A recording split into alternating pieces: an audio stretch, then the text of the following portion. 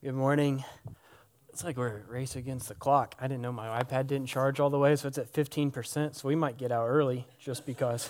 No, I'm kidding. I printed them out, so just in case. Be a first. No, we're back this morning, or we're actually in John 12, back this morning in verse 9, if you want to turn there. In your Bibles, we're picking up from last week where we saw Mary pour out perfume on Jesus, and then Judas, his contradicting response to the worth of Christ. And so this week, as John shifts here in the book, this week what the passage reveals, it shows us both how Jesus is mighty and yet he's weak. Like he's great and yet gentle. Like this reality, this simultaneous, continuous reality is completely both, that he's Lord and yet he's lowly. And he's perfectly so in each of these. And so from verses 9 through 19, we're going to see how John multiple times writes in a way to make clear that Jesus has this simultaneous, like highness, if you will, and lowliness. We're going to unpack how this text appropriately identifies him as the triumphant king. That's what we see here in this text. Yet, as we just read here, Jesus humbled himself and took on flesh. Like think about this, he is quite literally humility personified. I mean, like God himself is humble, right? So he's humility personified as he's come. And then we see he takes our sin, even he took our cross. And so if you will, we're going to start in verse 9 and read to verse 11, and we'll talk about it a bit.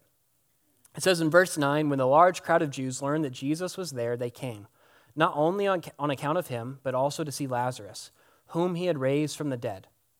So the chief priest made plans to put Lazarus to death as well, because on account of him, many of the Jews were going away and believing in Jesus. So as we just said, verses 9 through 11, they move us from the scene of Mary pouring out the perfume on Jesus to now the crowds proclaiming that Jesus is their coming king. But these verses, they also do more than just that. They're not just like transitionary in nature. They also describe for us who Jesus is. Like you have to remember that since Jesus called Lazarus back to life, he almost immediately withdrew, right? Like besides his closest followers, no one saw Jesus, and they're seeking to kill him. So he withdrew from the public eye. And yet now we see he comes right back into public presence. And not only that, but he does so by coming to the house of Mary and Martha and Lazarus.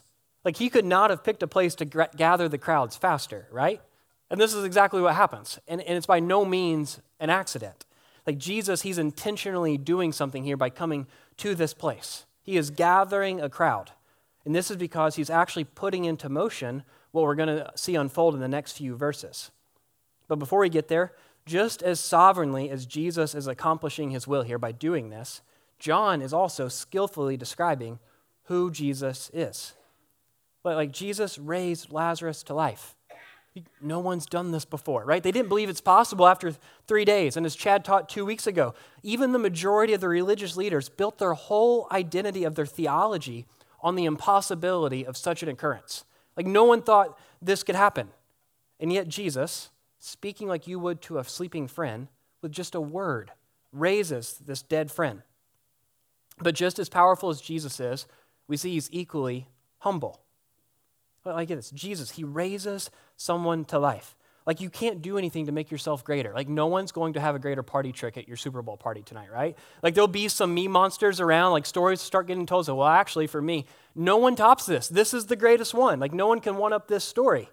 And yet he is so good that what is most natural to him is to selflessly share the glory of what he's just done. I mean, this is what Romans 8 verses 17 through 18 tells us. Paul writes, now, if we are children, then we are heirs, heirs of God and co-heirs with Christ, if we indeed share in his sufferings, right, in order that we may also share in his glory. Like we share Christ's glory. And in light of this, verse 11, if you look in your Bible there, it's fascinated me all week, right? It says, because on account of him, many of the Jews are going away and believing in Jesus. On account of who? Like first, when you first read it, you assume Jesus, right? But then you read closely, like it says Lazarus. This is about Lazarus. On account of Lazarus, they believe, not Jesus. Like what we see here then is Jesus. He is the one who solely accomplishes every good work in our life. Yet he simultaneously, he positions us to be the ones who display the reality of this goodness. Like think of it. In the same way, a painter works and works and works and toils on a masterpiece. Then he positions it for all people to see the beauty of the painting. So too Jesus positions us. Like we participate and share in the glory in a way that we could not and should not be able to. Yet because of him, others come to know him through the newness and the beauty that he brings about in our life. And we share in that. This is what Paul writes in Ephesians 2. He says, "For we are God's handiwork, created in Christ to do good works, which God prepared for in advance for us to do." In other words, all glory rightly goes to him, and he receives it. He deserves it. But get this morning. There is not a morsel. There is not a crumb. There's not a remnant left over. There's not an ounce of his goodness or his greatness and the glory that results and comes from both that he does not share with us. That's how good he is, right? This points subtly in these verses to the point that John will make completely clear in the story to come, that our King jointly and perfectly and continuously exists in both his highness and his lowliness. We have for us recorded in the book of Matthew, Jesus tells us in Matthew 11 that he is gentle and lowly in heart, meaning his ultimate identity when he gets to set the terms of describing himself, like the fullness of who he is at the core. Like in first century time, when someone says, "This is who I'm at the heart," they were saying, "This is what is most true of me," like innate in myself, my core identity. And when he sets the terms, he says, "I am gentle and I'm lowly." Now think about that. Like, what would you imagine would be the way that God would describe himself if he had to answer what is most true of himself? You would never think lowly, right? That would never come across your mind that would be the way that he would pick. That would be the thing he would pick. And the reason it's so moving and so shocking is because Jesus, he's also King of Kings. I mean, he is Lord of Lords. He is worthy of all praise, the name above all names, Alpha, Omega, the image of the invisible God. He is the one to whom every knee will bow, right? And every tongue will confess. The one to whom one day those from every nation and tribe and tongue will gather around the throne room and worship. And right there, this day, around that throne, right now, created angels circle him, and whose eternal existence is to fly around singing, "Holy, holy, holy." He's above all things. And yet the heart of him, of who he is humble. It's lowly. It's amazing, right? Like I read this week then, someone describing Jesus from this reality, he said that Jesus is humble, but make no mistake, he is not modest. And now that grabbed my attention. Like, what does that mean, right? Like, what are we talking about? So I looked up a definition of modesty.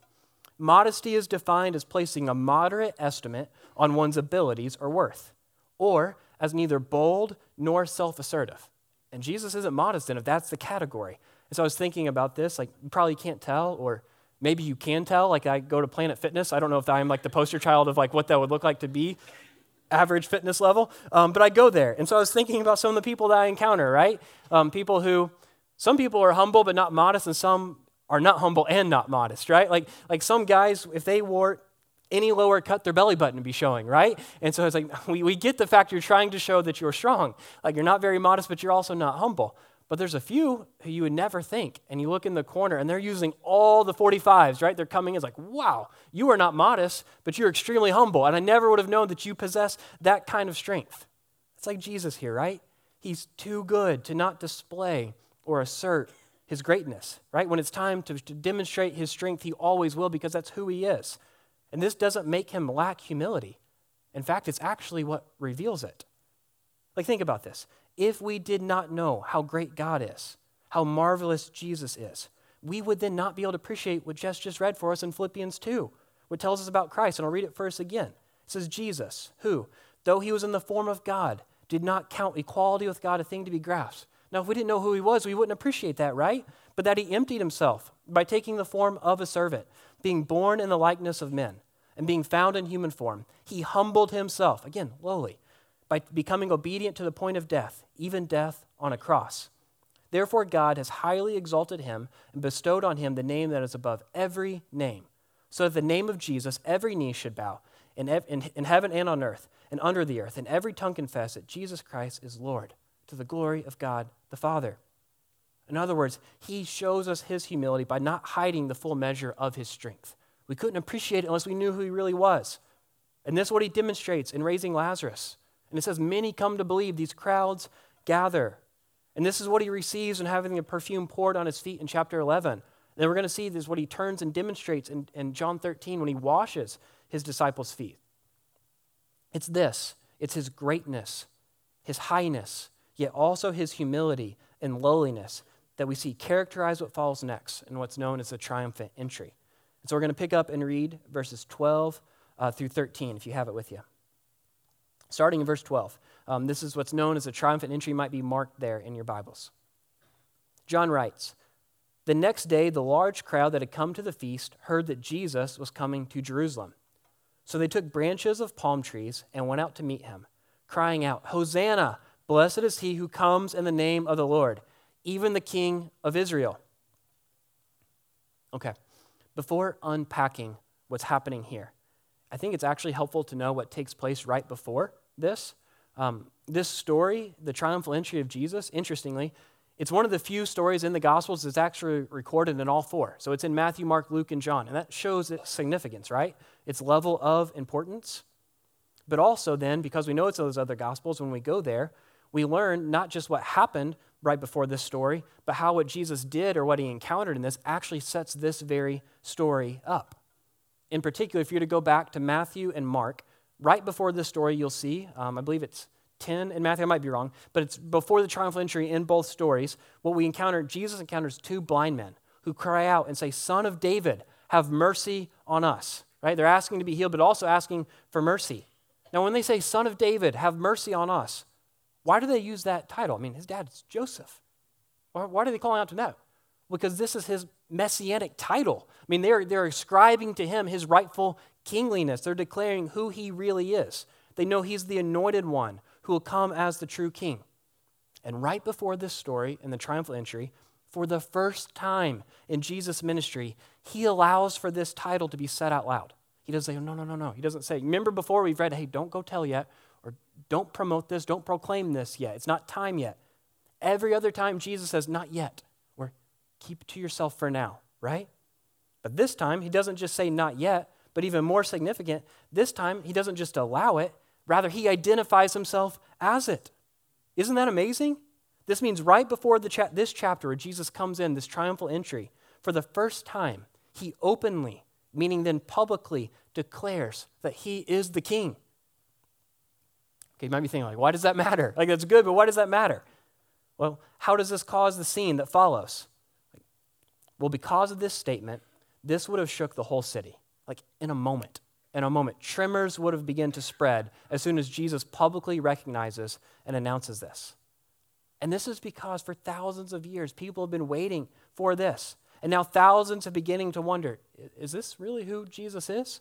Are you the Messiah? Are you the promised one? But even more, this would have created a chaos and a crisis-level response that was needed. Because Jesus, not only did he say this and admit this coming into Jerusalem, but he does so at the beginning of Passover week, right? We just saw like 6 days before Passover. Now it's the Sunday before Passover as he's coming in. So it creates a chaos and a crisis-level response. Why so? Well, the first reason is if Jesus is claiming to be king, and he is. That's what Matthew and Mark record for us. If he's claiming to be king, then there are only two options. There's one of two options that follows such a claim. He either has to come into the city and triumph over those in power. Like he has to take the throne. When you claim to be king, you either have to march in and take the throne, or he will be crushed by those in the position of power and authority. That's the only two options, right? But he can't just walk around, and especially not into Jerusalem, claiming to be king. And especially not with the amount of people testifying of his power to raise the dead to life. I mean, the leaders, they're already plotting to kill him because of this demonstrated power that he possesses. And so when Jesus says this, the disciples hear this and they're answering, yes, we've been waiting for this. It's time, right? Like immediately the heat, it turns up, right? They realize they're moving from over 2 years of ministry to now, if you will, it's like the 2-minute drill. I mean, they're starting the 2-minute offense right here thinking, we're marching in and we're taking the throne. It's go time, because once Jesus acknowledges this, it's literally do or die. And even more amazing, like what they're going to find out, it's both, right? That's what he's really going to do. So that's the first reason. Like when he says this, it causes something that has to follow. But the second reason this would cause such a scene, cause such a commotion, is because, again, he's doing this at the beginning of Passover week. So Jerusalem around the first century, it was normally about 50,000 people. But during Passover, it would grow and swell to about 120,000 people, so over double in size. They couldn't fit everyone in the city. They're strung out on the hills. This is where they're at as he's coming into the city. And it's this scene and to this swell of crowds that we see in the other gospel accounts that, again, Jesus not only states that he's king and sparks the crowd already following him, but we also see in the other Gospels, we also see him send his disciples ahead to tell this much larger crowd that he's coming. Meaning then, get this, not only did Jesus order Passover to be observed 1,000 years prior to this, but now he's actually using this day to lead to the fulfillment of it. Like, isn't that amazing? Like, he put this in place, and now he's using the very day and the people coming in to do this. So all of this leads to this overwhelming scene of celebration. Yet we also know many of this same crowd cheering, crown him at the beginning of the week will end with crying out, crucify him, right?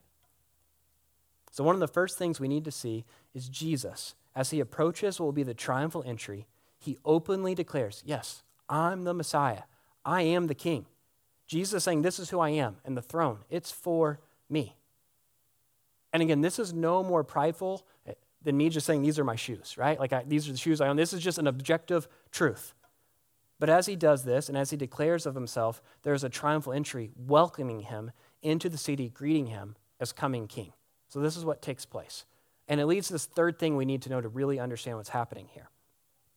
This triumphal entry, this specific particular scene, points to the kind of king Jesus is and who he's going to do. Like, it's really important to see this isn't just something happening alongside the triumphal entry, but it's necessary to actually understand who Jesus is and what he's coming to do into Jerusalem. I mean, they're coinciding for a reason. He planned it for a reason. It is really necessary, and it's helpful to understand what's actually happening here.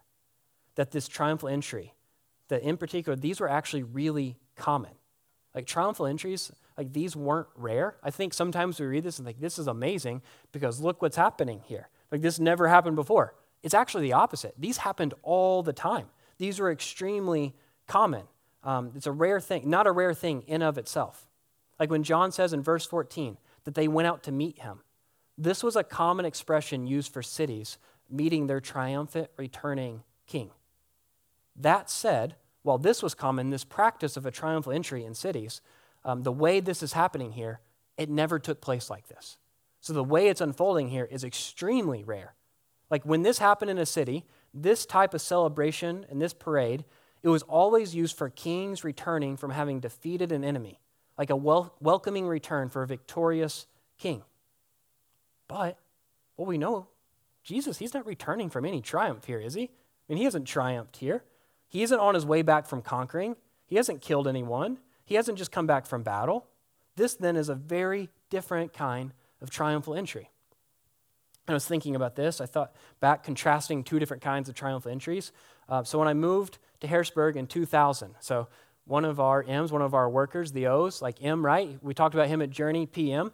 My relationship there started way before even First Baptist or a partnership with the Journey, but actually when I moved in second grade, moved to the greatest football team to ever play in the state of Illinois. I remember it, right? I'm still convinced, the greatest football team, like the glory days of the straight T, right? Quarterback under center, 2 tight ends, three running backs in the backfield, 3 yards, cloud of dust, 14-0, go Dogs, right? I mean, I picture it, right? To this day, I remember the glory of those Bulldogs, the whole season, being on the sideline, in the locker room, right? Winning, seeing the trophy hoisted. But most of all, like I remember the ride back on the bus into the city, right? After capping off an undefeated season with a celebration of a championship, I remember seeing the fire trucks, hundreds of cars strung out the whole city there, cars honking, people waving, people clapping. Like, to come into that after winning, like it felt kind of like this, right? A triumphal entry. I still remember it. But then, I remember that. And likewise, nothing makes you feel more like a loser than a triumphal entry after getting beat. Because then I remember in high school, we had a great team, baseball, not football, but we were 40-0. Lost the state championship game to a guy with 3 great pitches and 1 really good day. And that was it, right? And then the parents or the community or someone, though, thought we should still do something for those boys.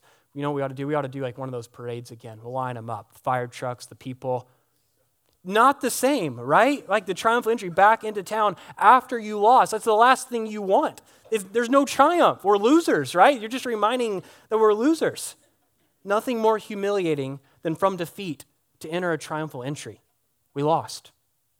That is, except for this scene and what Jesus is choosing to do. Because though Jesus is not moving from defeat, make no mistake, he's definitely moving towards it. get this, Jesus, he uses this entry of exaltation to actually enter utter humiliation. Think about it. This is what makes the story so beautiful.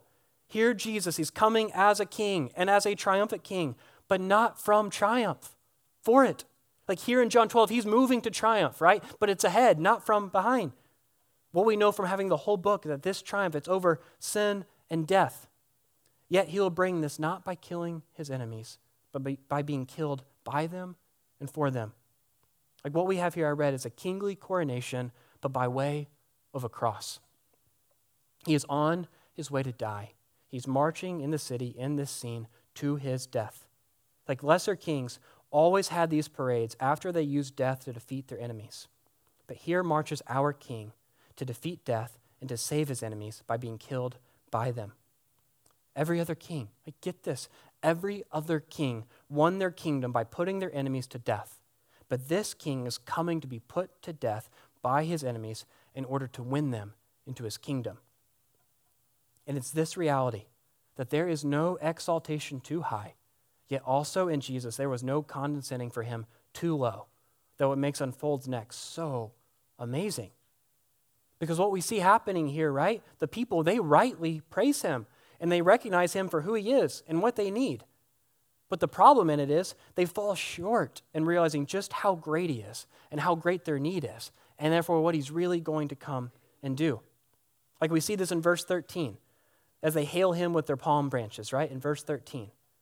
Now, the branches that these crowd use for cheering, they're highly significant, these waving of palm branches, because it reveals the heart of what they're cheering for. It's not like they just, hey, let's find something to wave for Jesus. No, palm branches meant something. In fact, they symbolize Jewish nationalism. What this means then is their celebration of Jesus, it wasn't neutral. As they're cheering for him, it wasn't just about him in a neutral way, but rather it symbolized their deep and long-awaited national hopes. And it's the same with their cry, right? Their cry of Hosanna, which is true, it's who he is. It means save us now. But when you couple that with their next cry, right? Blessed is the King of who? Israel. Therefore, the crowd's intent was to meet their great national liberator, right? Their next military leader. In other words, the king who they want Jesus to be. But that wasn't why Jesus came. Like he was coming as king, but not as the king they were calling him to be. Like we see here, Jesus, he is king over everything. But what this means then is kingship in our life isn't just determined by who we shout for, right? But ultimately who we submit to. Like they were declaring Jesus as king, but more honestly as the king they wanted him to be. But Jesus wasn't coming into the city to be the king they're cheering him as, right? This should then serve as a reminder for us that Jesus will not be placed on the throne we decide him to be king of. Like Jesus will not be made into the king that you or I decide that he need to be or should be. He is greater than that. He's much greater than that. And amazingly, without even knowing, their palm branches point to this. Like, do you know what the palms are all about here? They're waving to? It's more than even their hopes. It's beyond what they even understand. Like I read this week, and it's amazing. These palm branches not only signify something in their day of their national hopes, but they actually point back to two Old Testament passages, two messianic promises that are coming of Jesus. It's Psalm 96 and Isaiah 55. So I'm just going to read them to you. Psalm 96, this is about the coming king. This is about Jesus. It's a prophecy about him. It says, let the heavens be glad, and let the earth rejoice. Let the sea roar, and all that fills it. Let the field exult, and everything in it. This is the part. Then shall all the trees of the forest sing for joy before the Lord, for he comes to judge the earth. He will judge the world in righteousness and the peoples in faithfulness. Then there's Isaiah 55:12. It says, for you shall go out in joy and be led forth in peace. The mountains and the hills before you shall break forth into singing. And right here, and all the trees of the field shall clap their hands. Like we're told here in these passages, first off, we're told that when Jesus comes back, when he comes back again, right, the second coming, he is coming back here forever. He's bringing heaven to earth. And all of the world, is what it's describing here, all of the world will burst into what it should be. Like not unlike Jesus' body went from being bloody and broken in a moment, resurrected and glorified, so too will all creation and ourselves, right? If we trust in Jesus, that will be our experience. It's pointing to this. It's what these passages point to. This means then, as the four Gospels record the crowds waving these palms, they actually allude back to these Old Testament promises that points not just to their limited desire of a national liberator, but to a king coming into a city without even knowing it, right? To a king that's coming in not just to free them then and there for a temporary amount of time, for temporary liberation, but one who will come and forever make all creation new, to set it free forever. They don't even grasp then how great the person is that they cheer for. He's so much beyond what they understand. But here's what's so amazing. Like right after John pushes us back to these Old Testament texts to see the glory of Jesus foreshadowed in this story, he then immediately also highlights Jesus' humble fulfillment of another messianic prophecy. Like he couples these together intentionally. Again, to see how high, yet how low, how marvelous, but yet how meek. It's from Zephaniah 9, it's what he points us back to see not just his greatness, but then quite literally we see his gentleness. And so if you will, read verses 14 and 15. If you have your Bibles, we'll read these two verses and we'll see how John does this. Verse 14, it says, "And Jesus found a young donkey and sat on it, just as it is written, 'Fear not, daughter of Zion, behold, your king is coming, sitting on a donkey's colt.'" Okay, so this verse comes from Zephaniah 9 as Jesus fulfills another kingly prophecy. I mean, he fulfills all of them. There's over 300 that Jesus fulfilled in his life of messianic prophecies, and this is one. And in this, Matthew actually expands on this even more, and he quotes the Old Testament, and he says of this scene, he says, "Behold, look, your king comes to you gentle," right? Not just great, and he comes to you gentle. And I love that. Because we don't have to be an expert in ancient history to see how riding on a donkey, right, is clearly a gentle approach, right? There's nothing intimidating about coming onto scene on a donkey. Like, it's anticlimactic, right? Like, it wasn't like this was some hidden, meaning. Like, no, it's not a horse, it's a donkey. Like, this is much more less than what they thought. And I was thinking, it's like the difference between, a motorcycle and a scooter, right? Like if all your buddies were in a motorcycle group and you bought a scooter, right? Like not quite the same, right? Like Jordan tells a great story of a former coworker who used to ride a scooter. And not only that, but he'd always ask Jordan to climb on the back, right, to go get lunch. And Jordan's like, no, it's bad enough. But imagine me, it's Jordan so tall, enfolding you on this thing, riding around. We can't do that, right? We can't show our faces around here if we do that. What kind of man rides on the back of another man's scooter, right? And I typed that and literally humility. Then I saw my face in my laptop as I'm typing and I'm like, maybe someone really meek like me. So I'm like, I better be careful because I think I'm more meek than motorcycle. But anyway, I kid about that because the Bible, it's asking, what kind of king comes on a donkey? It's wanting you to ask that question, right? Because kings don't do this. What kind of king or general who is going to conquer? And remember, when Jesus announces his messiahship, that's what he's claiming to do, to go in and conquer, to take the throne. What king goes in to do that on a donkey? And the answer is none, right? Do you know what happens to those who claim this and they ride in to triumph on a donkey, to go into battle on a donkey? What happens? They get killed. They're slaughtered, right? Every time. And this is why Jesus comes riding in on a donkey, right? Riding in gentle. Riding in defenseless, riding in vulnerable, riding not on a king's horse, but a servant's donkey. Why is he doing this? Why this? Well, because he's showing us here, or because in showing us this, he's actually saying something. I love this week. Tim Keller, he said it's because this act is our demonstration of the gospel in this text. He says when we read the Bible, what we come to see is that sin is actually the servants putting themselves in the place of the king, right? That's what sin ultimately is. It's putting ourselves in the place of the king. That's what sin is. And therefore here, in this text, what Jesus is making clear in this demonstration is that salvation then is Jesus putting himself in the place of the servant. How good is that, right? Donkeys, they were for servants. They weren't for kings. Yet look at the position that this king assumes of himself. Ours. Our position, right? Remember we said last week, the gospel in 4 words? Jesus in my place. This is what the Bible teaches, that sin is putting ourselves in the position, in the place of God, and yet salvation then is Jesus putting himself in our place.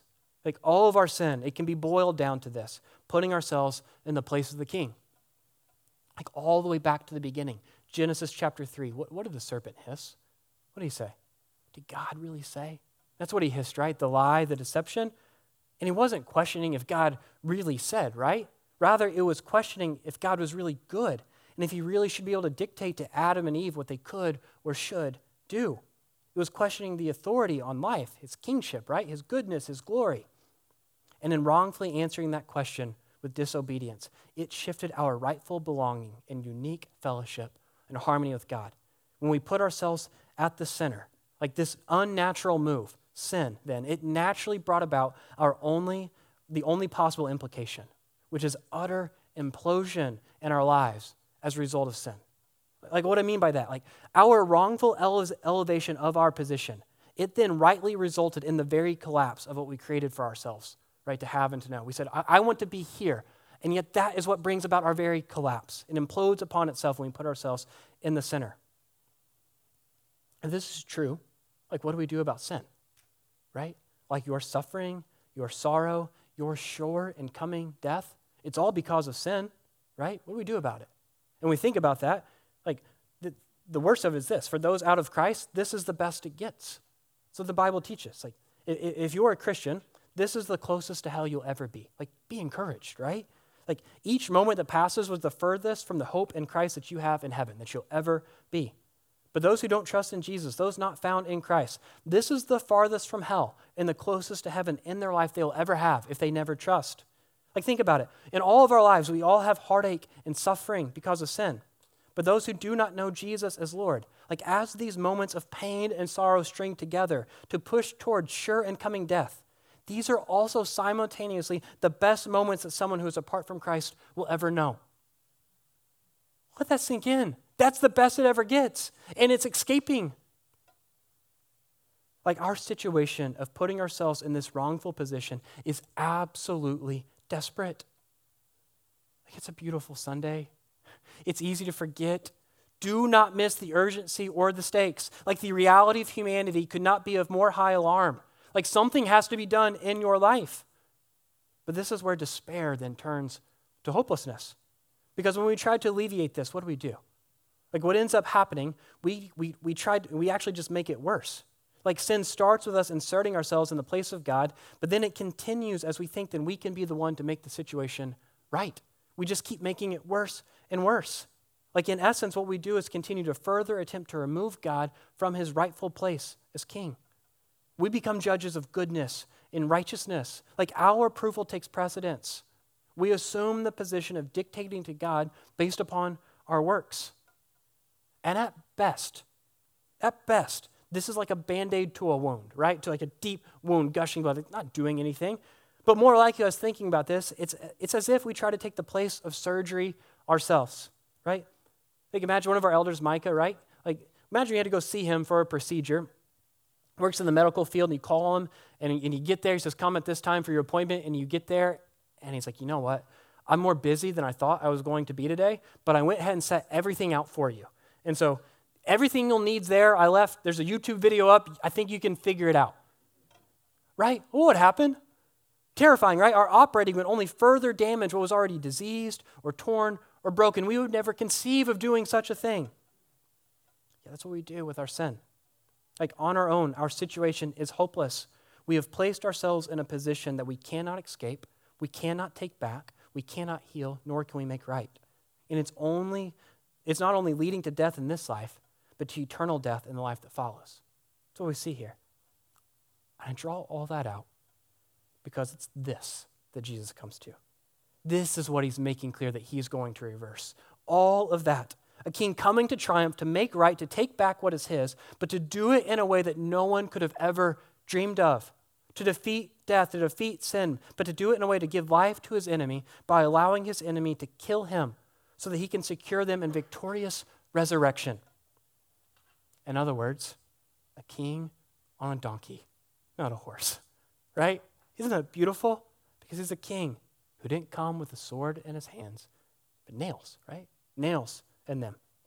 Jesus is coming and he's saying, I am a king, but not the king you think.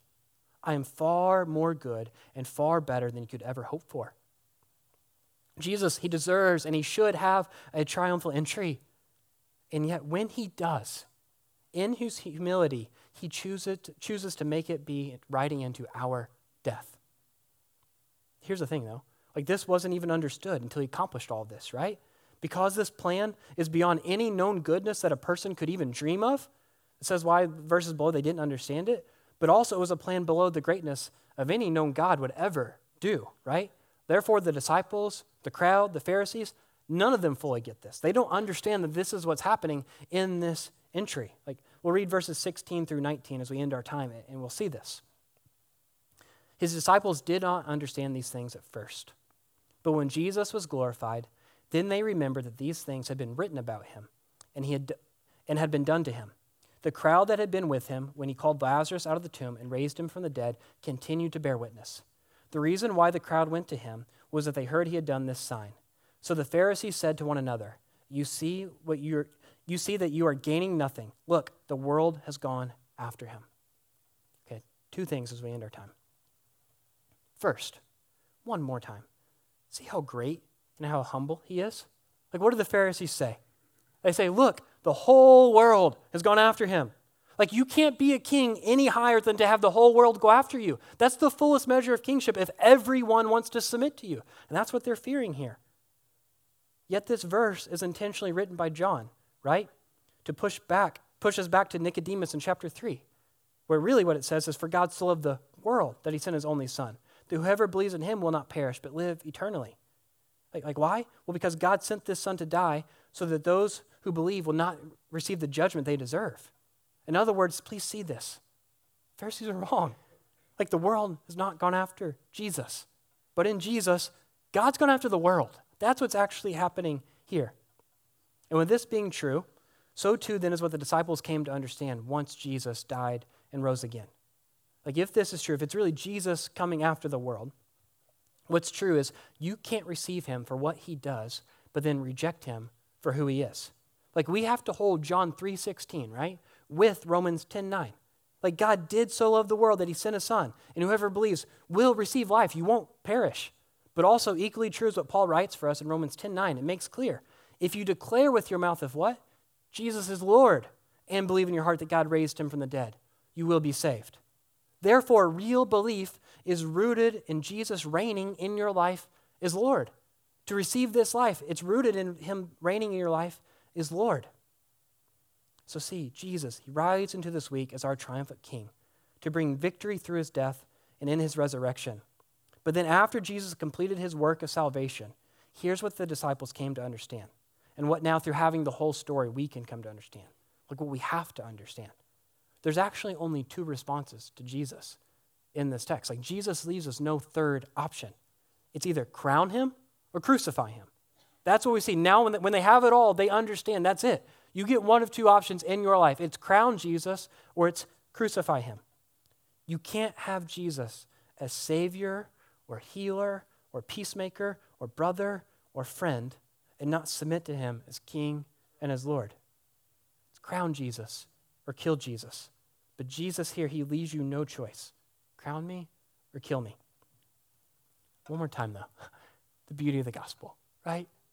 Beauty of the gospel here. Like, what we see here, like when he makes this offer, because of his love and his grace, these two realities, crown me or kill me, they're really one and the same, right? For those who come to believe. Like, amazingly, to crown him is to come to know him as crucified for you. Like, see his offer, his goodness in his offer. Like, it's offered to you. It's true. It's his word. But equally true is to continue to refuse him, to deny him, to choose sin instead of him, is to crucify him and to refuse his offer of resurrecting and redeeming you to reign with him, right? To be co-heir with him, to have life with him. Like, those are the options. You get one of two. That's it. He leaves no third way. Jesus has come, not because he had to die to be inaugurated as rightful king. Like understand this. This wasn't like he had to do this to become king. He's always been king. But he came to do this so he could rightly bring us into his kingdom. And your position then in relation to this king will result from how you choose to recognize him. Like, your position in relation to this king is how you choose to recognize him. So see him for who he is and how he has come. See him as king and believe on him as Lord.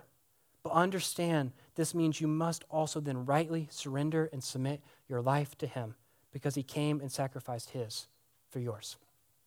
Let's pray. Father, we thank you for your word.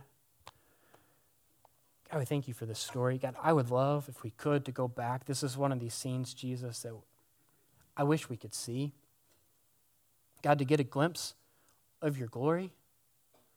God, it is so good to be in a room with people that we love and that we care for. God, brothers and sisters that you have brought us to because of what you've done for us, to worship you, to glorify you. But if I'm honest, Jesus, this passage of people who got to behold you, they got to see you, they got to wonder about you, God. God, we yearn for that. We yearn to walk with you, to talk with you. God, what we do here is not some philosophy, God, to achieve for ourselves some higher place of being, but rather, God, we want to be with you because you are who you say you are. God, there's no way to you if sin remains. But you did something about it. Jesus, we don't want to continue to crucify you in your sin, but we want to see sin crucified because of you. So God, if there is sin reigning in our lives, may it be killed today. May we repent, may we obey, may we follow, because this is your invitation. God, you are a great king who's gentle. God, you are good. You are majestic, yet you are meek. God, may we trust and follow you today. In Jesus' name I pray. Amen.